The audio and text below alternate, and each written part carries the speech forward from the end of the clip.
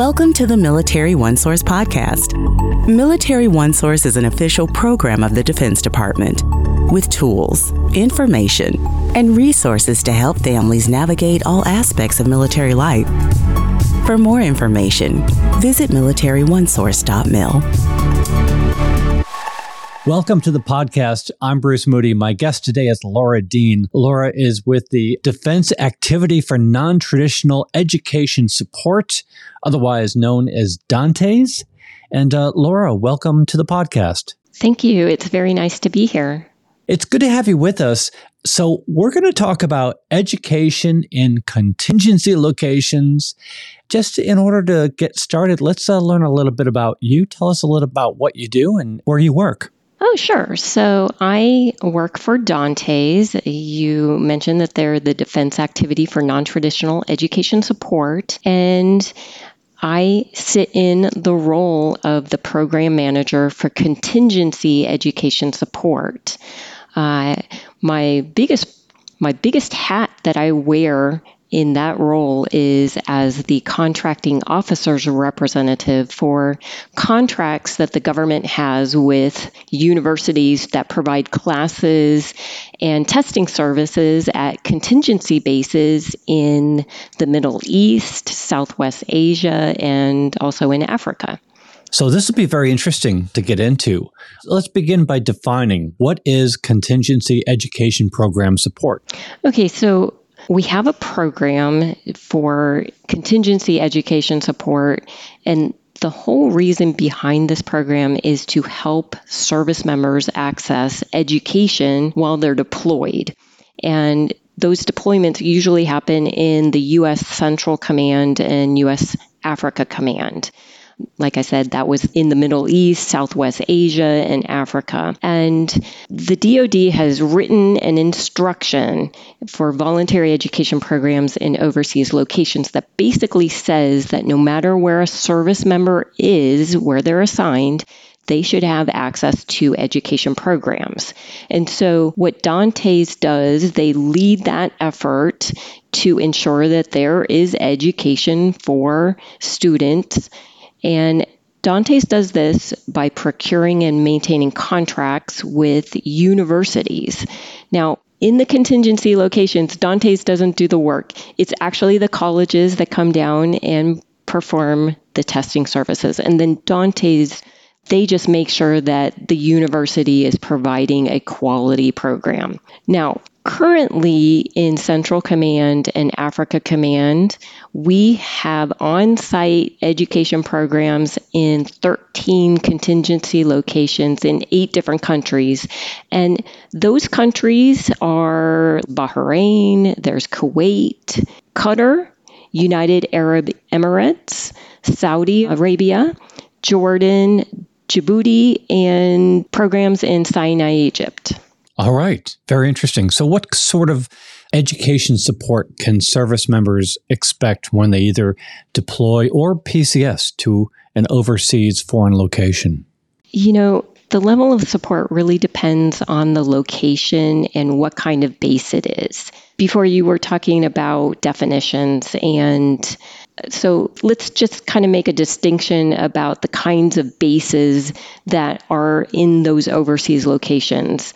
I kind of put them in 3 different categories. You have enduring bases, you have contingency bases, and then remote bases. Now, the enduring bases are like permanent bases where the military has had a presence for a really long time, and more than likely they're going to be there for a while longer. And the folks who are listening to the podcast, they may think of our bases that are in Japan, Korea, Germany, Italy, in the United Kingdom. We've been there for a while. Now, at those enduring bases, there's usually an education office that has permanent structures. They're in an actual hardened building, and they have classrooms and office space. And more than likely, there are several government education personnel. And those folks are usually civilians, and they're providing the on-site counseling. And there's also several universities that have space in those facilities, and they teach classes on on the base, they have testing services. Now, contingency bases are locations that the military really think that these are going to be temporary bases. And at those locations, you're going to have kind of a scaled down support. You may only have one civilian education person who's sitting at that base running the education office, or it might be a military education technician. Now, if that site, that contingency location is listed in our CENTCOM contract with the university, the service member will have access to actual classes on base that are being offered by University of Maryland Global Campus. They'll also have access to a national test center where they can take CLEP and DSST exams. Now, if the service member happens to be at a remote location, that's one of those locations where maybe the military is moving around a lot or they're working out of tents. There isn't much education support there. What the service member has to do is reach back to their home station to get the support. The service member may have access to maybe periodic MWR services and maybe a little bit of internet, but most of their support is actually being provided from home station back in the States. So you have those three different kinds of bases, and the level of support really depends on what kind of base it is. But what I would say that although the support may differ, service members still can work on their education goals while they're in overseas locations or if they're deployed. Right. And appreciate you going through all of that. So how can a service member who wants to continue their education goals while overseas best prepare for their deployment or PCS to an overseas location? The first thing they should do is make an appointment to visit a counselor at their education office. And while they're at the education office, they can ensure their education records are up to date. One thing the counselor is going to do with them is verify that their annual tuition assistance training is current, and then they can also review their education degree plan.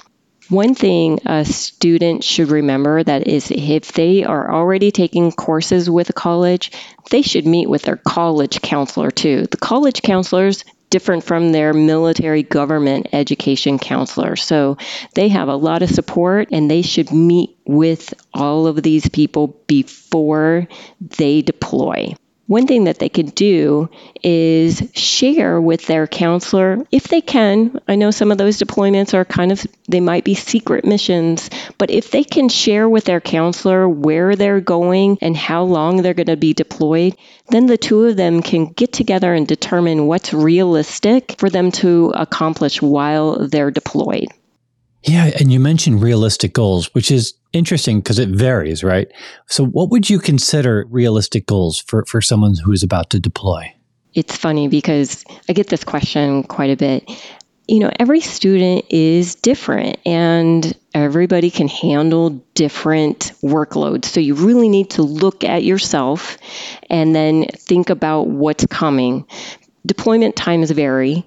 Some service members only deploy for like 4 months. And so if it's going to be a short deployment, it may be very challenging to try to take a class during that time. So what I would tell those individuals is maybe it's time for them to just take that time to study for a CLEP or a DSST. They may even be able to, at the deployed location, go to the National Test Center and take the test while they're at the deployed location. But that kind of comes back to before they deployed, they should have seen their academic counselor, because the counselor can look at their degree plan and say, hey, while you're at the deployed location, I know you're only going to be there for a little while, but this CLEP over here will transfer into your degree plan.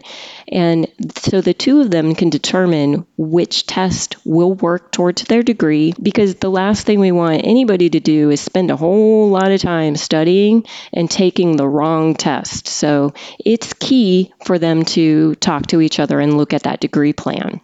Okay, so I think what you're describing is somebody who's on a rather short deployment. If someone's going to be deployed for a longer period of time, What would their options be? What would your recommendations be? Sure, that's a great question. If a service member is at the deployed location for a longer period of time, he may want to consider taking a course. If he's already enrolled with a school and has a degree plan, he may be able to continue with an online course with that home school.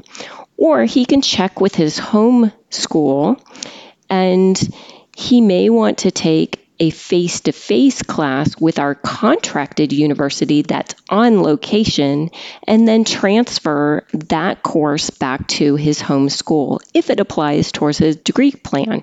Again, that's where it's key that he talks to his counselor before he deploys so he can see which classes he needs to take and what he should be working on while he's deployed.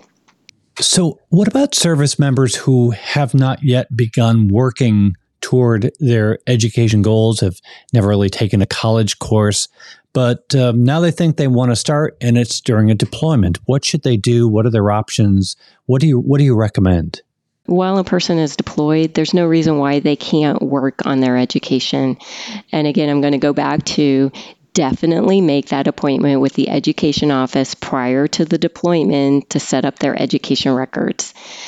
That also will give them the opportunity to complete their initial tuition assistance briefing so that they know all the rules of how to use military tuition assistance before they deploy. Now, brand new students who are assigned to overseas locations who have never completed a college class before and they want to use military tuition assistance, they have to enroll in their first class with a contracted university on the base. Now, the course could be face-to-face, it could be online, it doesn't matter, but it has to be with a contracted university. And the purpose behind that, the government has said, we want to protect our students and we want to ensure that they have the best support possible. So we want them to enroll in a course with the contracted school who has representatives on the base at that deployed location so that the student has on-site support from the university so they can walk into the office at any time just in case they need a little extra assistance. It's a first-time class, or if they run into any issues, the support is right there on the base. Got it. So where can a service member learn more about what they can expect when they arrive at their deployed installation or overseas base?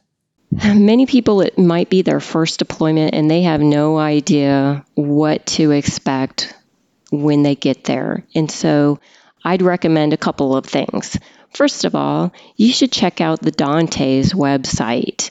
In our overseas support section on the website, a service member can learn which schools are located at the overseas and deployed areas. We have links to the contracted university websites where students can view the upcoming terms. They can connect with university advisors, and they can learn whether there's a national test center on the base and find out what days and times they can go in and test and take a CLEP or a DSST exam. Another thing that they can do is they can send me an email. I'm the Dante's Europe liaison, and I'm the contracting officer representative for the contracted schools in CENTCOM and AFRICOM. So if they send me an email to the org box, which is also on the Dante's website, I can link them to the education service officer at the base that they're headed to, or the military education technician who's running the Learning Resource Center. And then they can ask all kinds of questions about what is available when they get there. For instance, is there internet? Will I be able to access my school if I'm taking online classes with my home school? Those are all really good questions to ask the education officer at the deployed location. Another thing that they could do is connect with their unit deployment monitor and reach out to the unit that they will be joining or that they'll be replacing and find out from those individuals who are already at the deployed location what their experiences have been with the education on site. Well, This has been a lot of really great information. And I should note that what we're going to do is put a bunch of links in the program notes to the Dante's website and to your social media accounts. So there will be multiple ways to reach out for education support. Laura, any final words that you'd like to share with us? I just want to thank you for giving me the chance to share this information. And I would encourage all service members to take advantage of the education opportunities no matter where they're assigned. Absolutely. Well, again, we appreciate you being with us. We hope to have you back, and we appreciate what you offer our folks in uniform. Thank you so much for joining us. Thank you. Laura Dean is with the Defense Activity for Non-Traditional Education Support.